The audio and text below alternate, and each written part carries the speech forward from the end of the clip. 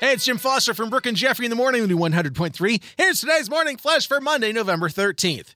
Huge news in the Taylor Swift, Travis Kelce world. I'm just going to throw this out here first. Taylor's show on Saturday night in Buenos Aires, Argentina, had Travis Kelce in attendance in the VIP area.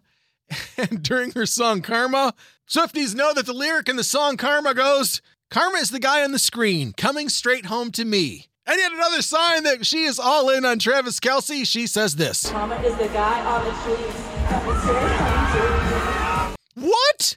Karma is a guy in the Chiefs coming straight home to me? And they're showing Travis Kelce freaking out. Oh boy, here we go. After the show, it shows her running into his arms and giving him a big kiss. Rumors over the weekend even had Travis saying that he wanted to get married and have kids really quick with her, and she said she was in. Is that really true? I guess we'll find out. Just about everybody in Hollywood is celebrating the end of the SAG-AFTRA strike after 119 days, but not everyone can do it with the same finesse as Kevin Bacon. The Footloose star posted a video on Thursday afternoon celebrating the end of the strike and performing his signature smooth dance moves in his unfinished barn over the famous Footloose theme song by Kenny Loggins. You know that one.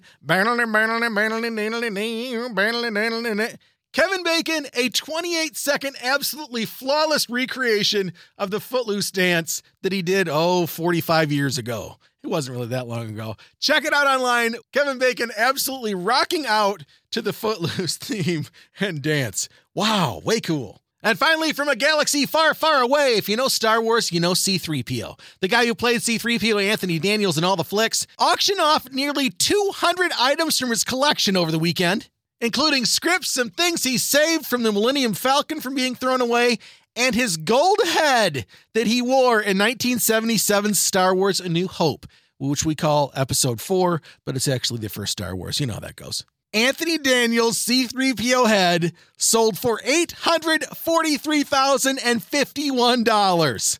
It had been expected to hit a sale price of $1.2 million, $843,000, not too shabby for a helmet you wore in the first Star Wars movie. How cool is that? There's your Monday Morning Flash. I wish I had that kind of money. I would have bought it. Have a great day, and thanks again for checking out the new 100.3. She loves the 90s and 2000s.